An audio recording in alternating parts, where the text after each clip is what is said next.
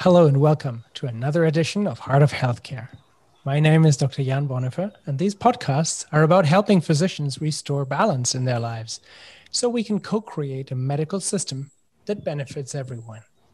A quick reminder that you can find more information about our nonprofit Heart-Based Medicine and the work we do to support healthcare professionals at heartbasedmedicine.org. Hello and welcome to the Heart of Healthcare Podcast Series 2, Episode 4, when we're asking why it's vital to share patient stories to deepen the public's understanding of how the medical profession operates in the emergency wards. Healthcare professionals are often finding themselves in a situation where our professional decision-making is biased. And from science, we really don't like bias. And in clinical care, we have to really quite often keep up with it. And the biases that we're facing are so often referred to as system biases or system problems, or it's because of the system. And we'd like to break this down today a little bit and look at what are those biases and where are those pressures. We're all aware of the economic requirements and of legal requirements that we have to live up to. And we are also aware of an increasing number of health outcome metrics that are all well intended, but sometimes may actually be in the way of giving the best medical treatment to the patient in front of us, to the individual patient. So today, allow me to introduce two really fantastic new guests who are extraordinarily well positioned to dive into this conversation with us. I'd like to really welcome Dr. Luann Welford, who has practiced emergency medicine for over 30 years. And early in her career, she served 8 years in the US Army.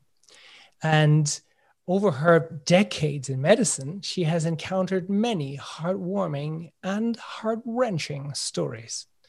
She has witnessed the physical, emotional, and financial impact of an illness or accidents on its victims.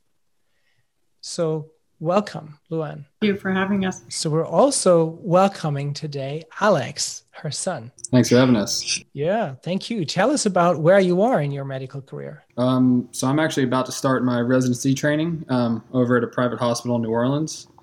I'm very excited to get started here in about a week or two, actually. Fantastic. So we have kind of present medicine and the future of medicine with us today. And of course, as in the last episode, today we'll be joined by Dr. Dan Dinnenberg, who is double board certified in family medicine and integrative holistic medicine.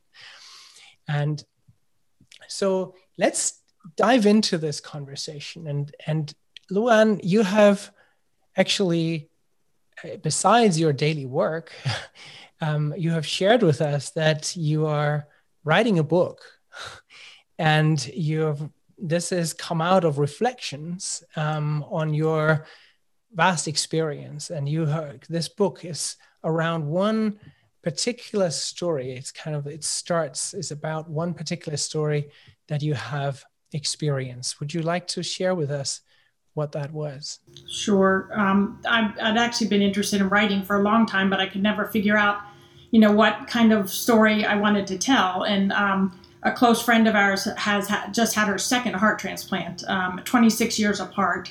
And her story is just fascinating. The relationships that came out of this heart transplant, she's had a 20-year relationship with her donor family. She fell in love with her cardiologist and married the doctor who saved her life when she had cardiac arrest. And the story just goes on from there. It's just amazing.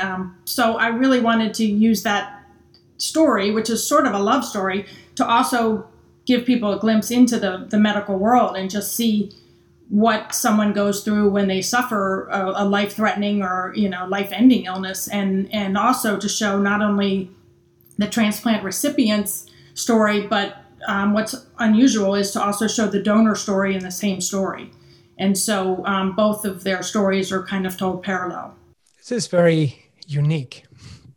This is a very unique story. And in the way that you've told me this story in a longer version in a previous call, I was really moved by how you have shared how this has changed your perspective on your profession.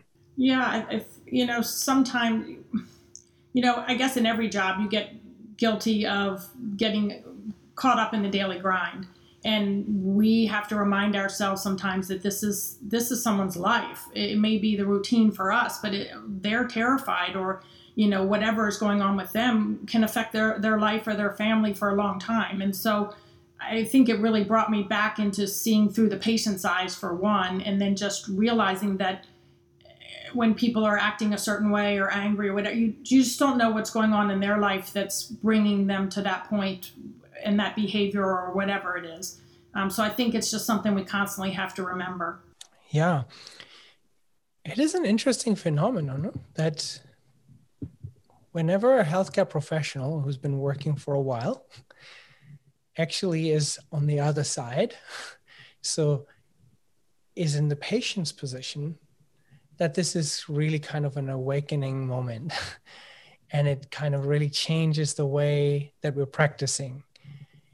Isn't that alarming? I think it's human nature, but I think it does take, a step back every once in a while, either when you become a patient or have a procedure, and then you realize, oh, this is what it's like on the other side of things. I just think that you need these constant reminders. Yeah. So maybe, Alex, maybe this is a question for you. When you went through medical school, and so you were kind of jaded to some degree. So now, how does this sound to you when you hear this? So you're now about to kind of go into this practice, and you're now about to, start your residency and be exposed to lots of stories and time pressures and legal pressures and economic pressures that you're not having a full idea of yet, but you started with a flame, right? There's this spark that actually got you into this profession. And do you already see that something happened between day one of your medical school and now that you're going into residency? Have I noticed a decrease, is that what you're saying? Or a change? And what kind of change in how you see patients, or how you perceive yourself in the face of somebody who is needing your attention or is looking for your help? Mm-hmm. So yeah, I definitely would say that there's kind of a somewhat of, not detachment, but compartmentalization of patients and the human aspect, and while trying to still remain compassionate, and also removing yourself in some ways so you don't have to deal with the emotional trauma of someone who just died in front of you, per se. I have noticed myself, I'd say, putting those, trying to put things into different boxes, I guess. Moving forward into residency, though, something I would like to be able to continue to do is bring, the same amount of compassion to each patient. As a medical student, you have a very small amount of patients, so you can give them your full undivided attention to make sure they are getting the best possible you have. In residency, though, your numbers get scaled up, and I'm hoping I can continue to bring that while increasing the amount of patients I see. Yeah, beautiful. We can relate to that, I guess. So let's come back to this later and see what might it take for you to be able to manage this, kind of to really see that the intention that you have now becomes reality. Let's see what that takes. Just before we do this, I'd like to shift to Dan, because Dan, you've been through medical training, obviously, and through residency, and so you're like a step on from Alex now, and I wonder how you see this now. So basically, now, once having been through the training and then actually moving on from that to your private practice, what advice do you have for Alex? What helped you on the way? Thanks, Jan. It's amazing to give perspective as we grow and experience, because I think that what Alex is speaking to is that best version of ourselves and how to maintain that and create that in a daily process. So, the difference between kind of medical school and training is the numbers, and the numbers have pressures to it. Whereas kind of what was described as the daily grind, the routine, as Luann had kind of mentioned it. And I think where we're talking here, and I think Luann giving that perspective on that story is how to see it through the patient's eyes. And so to show up in each and every patient encounter, knowing that for them, this is the moment that they're with the physician. This is a moment that is a really important, challenging, and a lot of times uncertain and maybe even scary moment for them. And so what you can do and the subtleties of how you do it. And so I would bring a deep awareness into who you are and spend a lot of time in sort of how you can show up, and how you show up for yourself ends up being how you show up for your patients in that way. And so, what we've discussed is a lot of, in training, there's this aspect of, trying so hard and pushing yourself. And at some point we realize that there's a release valve that needs to happen within that training. And so if you can create that ebb and flow as you progress and realize when you're getting under tons of pressure, and then what you need to do to release that for yourselves, and then to start to share that, Alex, with your patients. And then that way you kind of normalize the experience and you can really be there with them. In my own experience of that, I think that becomes incredibly important, because when you see something through your patient's eyes, I've actually come into a place where I would consider what I'm doing a lot more precision medicine, a lot more bespoke model. A lot of times it's challenging to even come up with what really is the medicine now, because I'm acting as really a physician guide. And that's what I consider myself. And so I really I reflect and put myself in the patient's, my understanding of what the patient is going through, to create these healing journeys that is really individualized to where they are and how to bring them into a place. And so what that requires is all of the skills of deep listening and presence and understanding and really empathizing. And when you do that, then you could bring someone into a more individualized precision understanding of where they can go. Now, that's exciting and that's amazing, but I'm sort of back into a model where I'm seeing less clients and spending an enormous amount of time. So I'm actually interested, not to take this back, but Luann, what I heard is, the U.S. Army, and, in a really, as an emergency room physician, it's a really kind of a more intense environment. And so, it's wonderful to be able to play. And yes, I've evolved in my career to be able to do this. And I'm actually doing incredible medicine, what feels like incredible medicine. I'm actually curious, how do you bring what we're talking about now in that front line, in that intense pressured situation? Because that's ER, that's in the Army, that's right there. Is that something, if you don't mind speaking to, because I think that will illustrate what we're trying to do and how to do that as an ER physician, maybe in residency.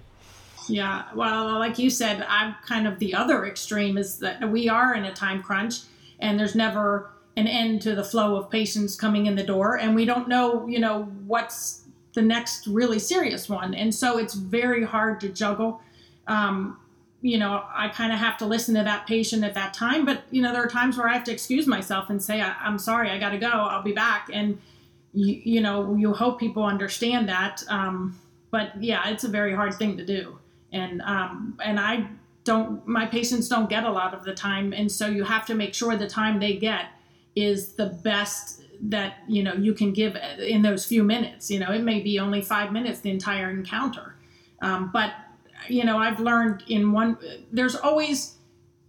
there's frequently an agenda or something that the patient wants that they're not always verbalizing. And sometimes it's just they're afraid they're dying of cancer because their mom just got diagnosed with it or so. And so I've learned to ask, what can I do to help you, or why are you here? Or is there something else that we're not addressing?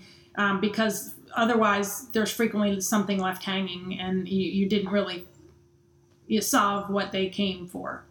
I think you're describing the situation really well, where you're at the extreme end in medicine that is very standardized, very protocolized, very algorithmified, where there's sort of about the technical stuff is really is very algorithmically determined, so that an entire team can function like a single organism to do the right thing within a few minutes. So that's very unlikely. If everybody is kind of a creative artist, that's going to be really challenging to have 10 people around a person saving a life. If there isn't a shared understanding about a common path. And yet there are these individuals meeting in this compressed moment of time. And we do have the experiences that we do. And when we don't give them attention, then we become cynical. And then you get this kind of typical ER doctor cynicism, or the pathologist cynicism, or the different variations on the theme, where every branch within medicine has their own recognizable cynicism that we can almost tell by the jokes that somebody makes is what kind of profession, what kind of discipline they work in, right? So that's such a high price to pay. And while it may serve sort of as a painkiller at the moment, it starts to pile up. And I wonder what might be ways so that we could introduce so that Alex doesn't have to go through the same process.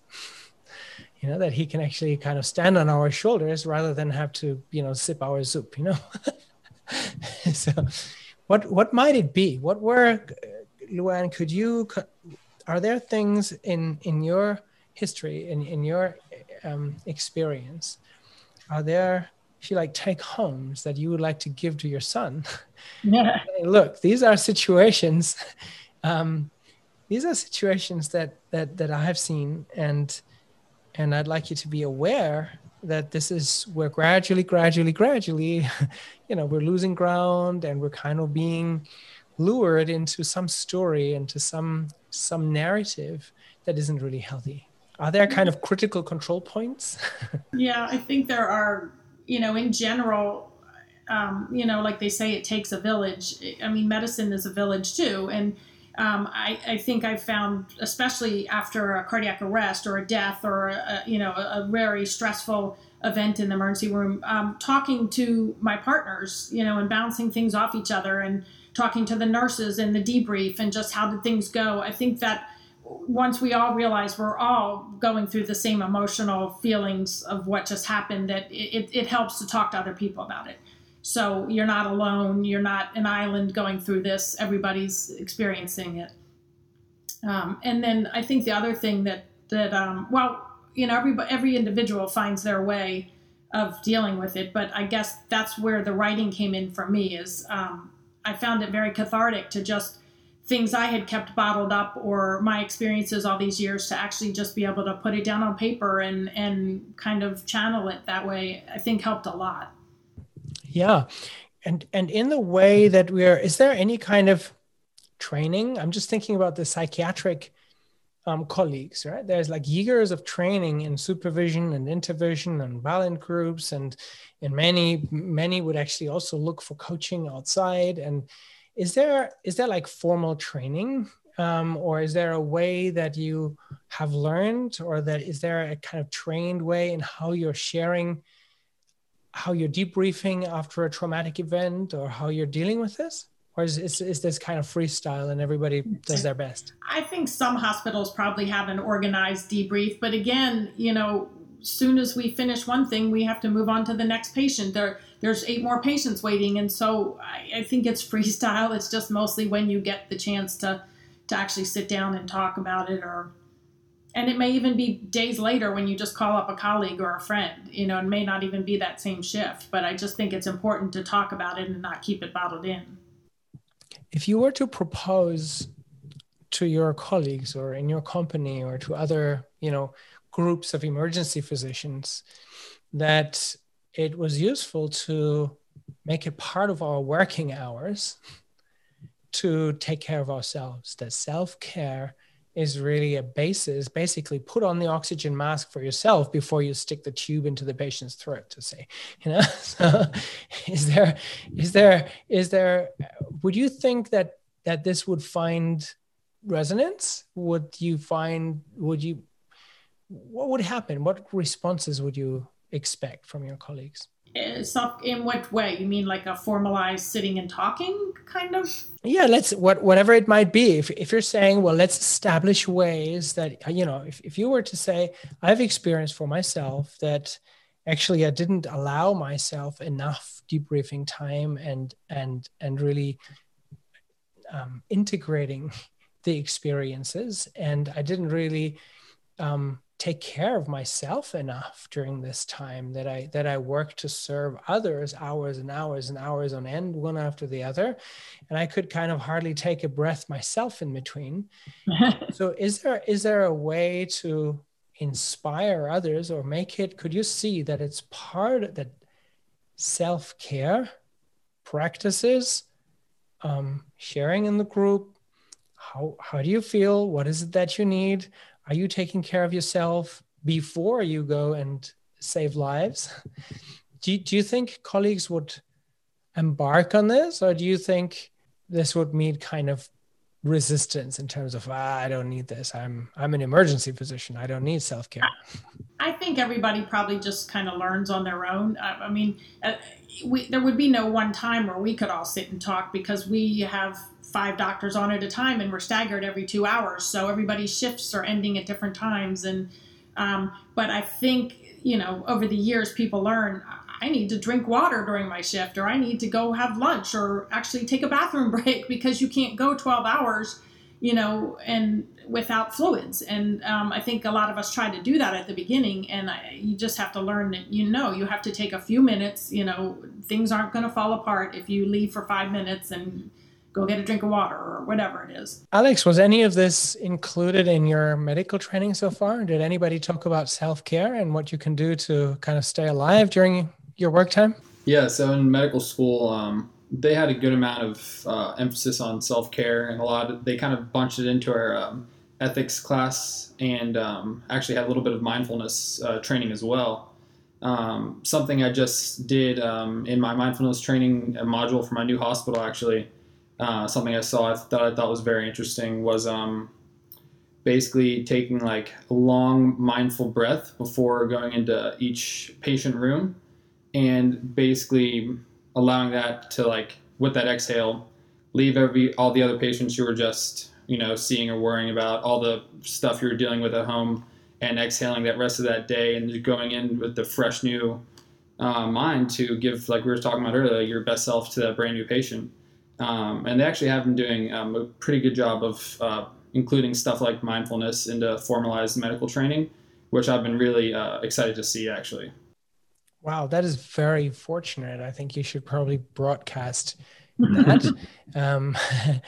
It would be wonderful to have to include I'm not sure how the medical school is structured in Switzerland. It would be the Vice Dean for undergraduate studies. I'd be excited to talk to him and have a podcast here and hear from him why this was introduced at the medical school. I think this is just, so far, there's still a few medical schools worldwide that are actually doing this. So that's very, very pioneering and really exciting to hear. Dan, how is this for you? So you went through the classic, if you like, the conventional medical training, and then you added the functional medicine holistic training thereafter. If you were to compare these two trainings in terms of how much emphasis is given to self-care and the role of self-care in these two training syllabus, I guess, is there, what is it that you saw as a difference? There's definitely a different emphasis.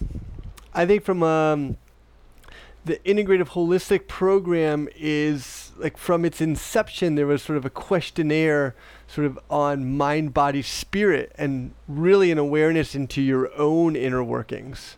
And so I think from a conventional approach, there's much less of a diving into your own. It's almost as if you yourself are kind of untouchable. You've gone through a period of time where you've become this, powerful entity that can take care of others, and that you yourself are not questioning your own kind of ability to do that.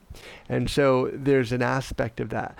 I mean, to be fair, sort of like Alex is talking, I did, choose and find UCSF program up in Santa Rosa, which is known to be a much more holistic thought process within medicine, within, an understanding. So even from a conventional residency training, I feel like there was a much more patient-centered model.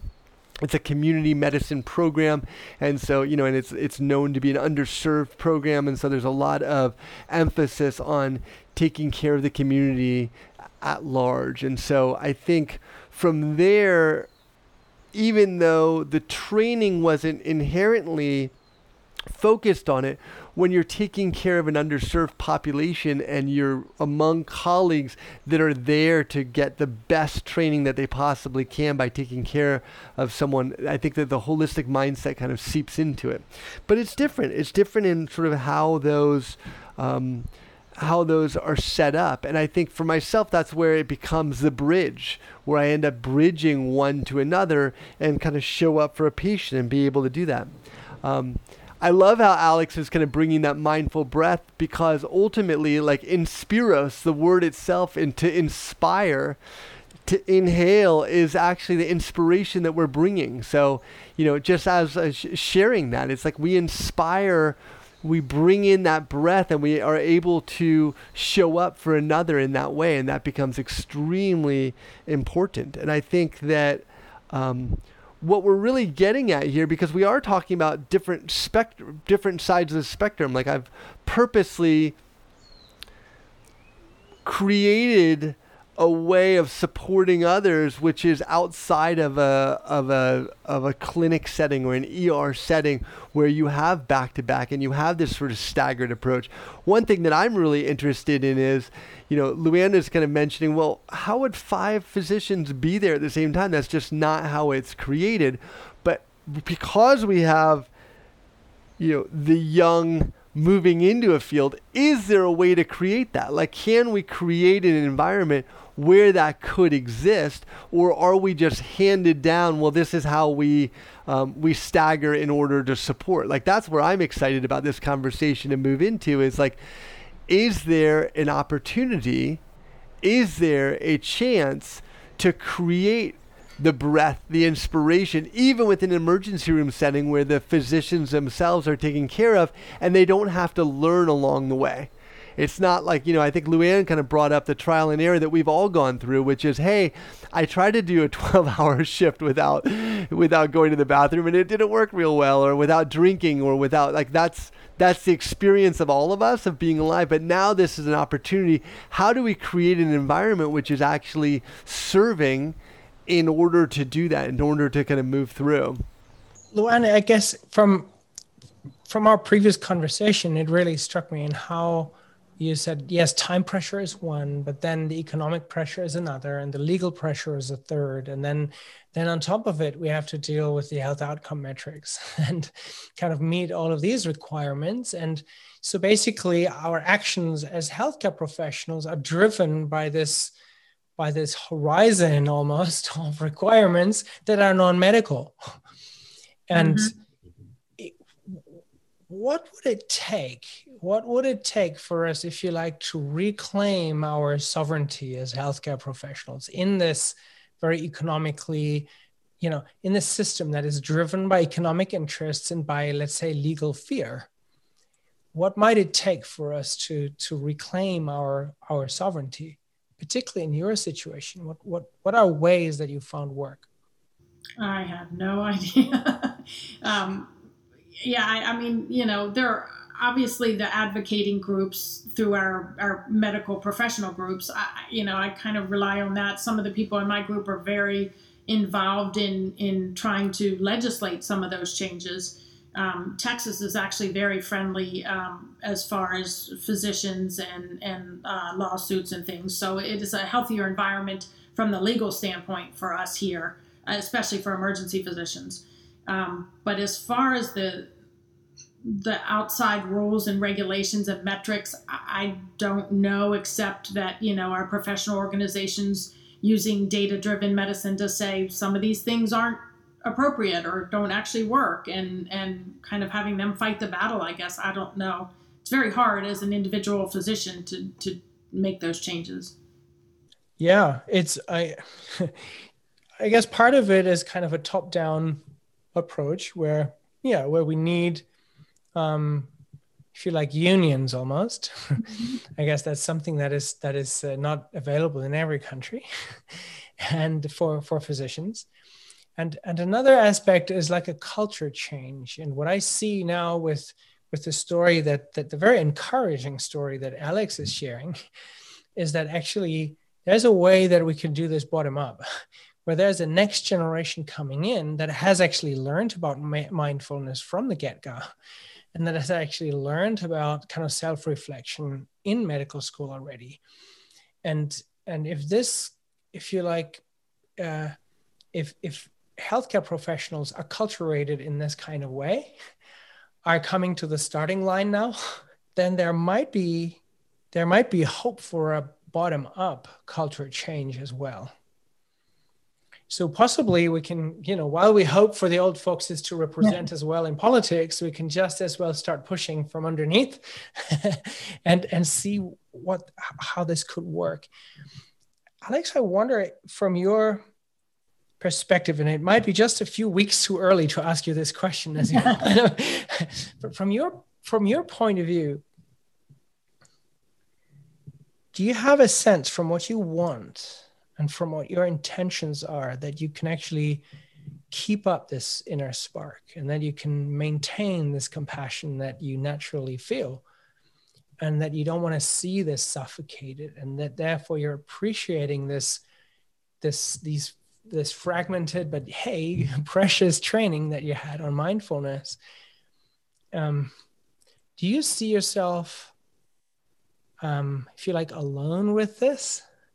Is this something you can talk about with your fellow students or with your fellow residents, those that are now moving into residency? Is this something you talk about, and how is it talked about?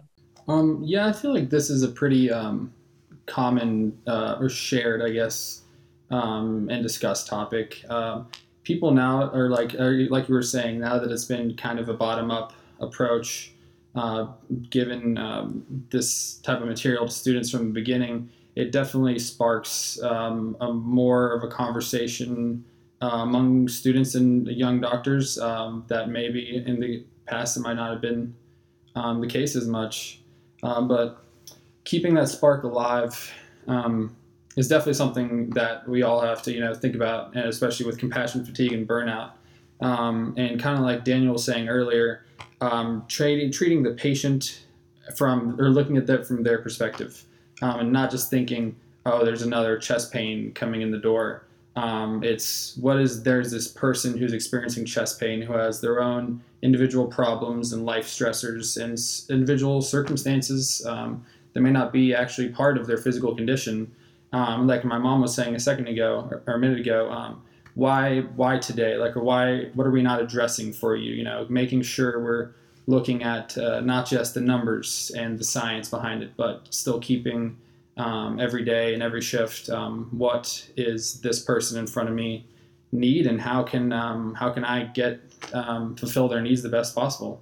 It's really amazing. This is, thank you for sharing this. This is very encouraging. I think this is a very exciting conversation, where we have kind of the emergency physicians on the one hand, and we have the bespoke health journey on the other hand.